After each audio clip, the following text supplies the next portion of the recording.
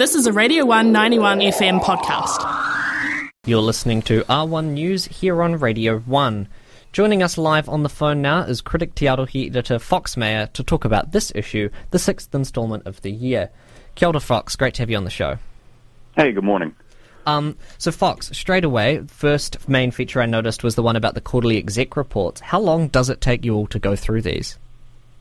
It's definitely shorter this year than it has been in the past because got a nice big news team work. I'd say the thing that took the longest was probably finding the appropriate memes. Yep. How many of you were working on it this year? I believe we had 5 of us working on it this year. Oh, right. And previously, have you done that alone or just a smaller number of you?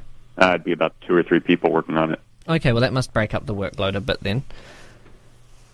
So my following question is about the piece of the students who went to Antarctica. It sounded like they drink quite a bit. Have you been inclined to open a liquor store down there?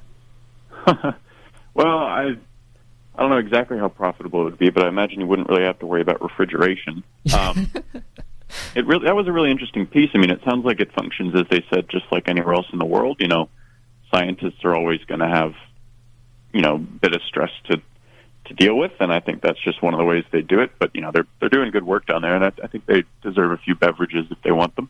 What did you think about their choice of alcohols using Tui's primarily? Oh, well, that would be the Americans. The Kiwis were not exactly stoked to find out that was their beer of choice. I think the Kiwis were using Spates. And there's that story about the Americans swindling them out of a crate of Spates, which they thought they were trading for a crate of nice IPAs from the States, but they just lined the outside of it with the nice IPAs, and the ones on the inside were still Tui's. And I think they said that they were very disheartened, to put it lightly, when they found out that they'd been cheated like that. I appreciate that response.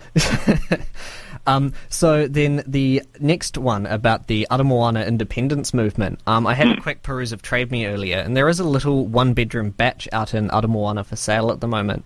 Was that a hint that you're going to move out there to help them redeclare independence? Oh, heavens no. I think, oh gosh. They could do what they want. I don't think they have any plans to do that, but I think that the commute from Aramoana into the Critic office might be a bit too much for me because I do not actually own a car. Right, yeah, you're going to spend half your day walking there and then half back, and you've no time to write Critic anymore. Yeah, exactly, which, some people might be glad for, but, I'd like to have a job, so... Is Critic going to start writing opinion pieces then that the DCC should put bus routes out there? Oh, that's not a bad idea.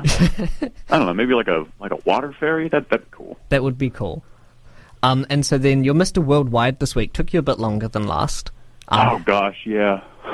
How did you find doing that? Oh man, that was tough. I don't know if you can see it in the print, but there was a little pizza shop on the bottom left-hand corner that I ended up Googling, and there's about 50 of these Lapino's pizzas in India, and I was looking through all of them, and I think I looked at legitimately every single branch of that store in the entire country of India before I found the one that it was. And I was looking at, I've spent so long on the Wikipedia page for Catholic churches in India. I looked at heaps of those. It wasn't even a church in the end, the one that I was looking at. But we got there.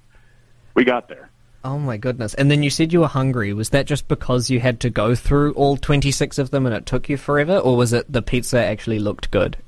Definitely a combination of both. I mean, 2.5 hours trying to find one freaking little pizza shop in India is going to be a bit of a brain drain. But we're determined. We're that column. I want to go all year without missing a single one. So keep the submissions rolling in. How does the time cost of doing that, spending 2.5 hours for that one page, compare to a normal article? It's disproportionate, to say the least. I don't think it's a very good use of my time, but I tend to do that outside of normal work hours because it's fun. Excellent. Well, thank you very much for joining us on the show again today, Fox. It's great to have you here. Anytime. See you next week. See you next week. That was the Fox Meyer from Critic Te Arohi here on R1 News.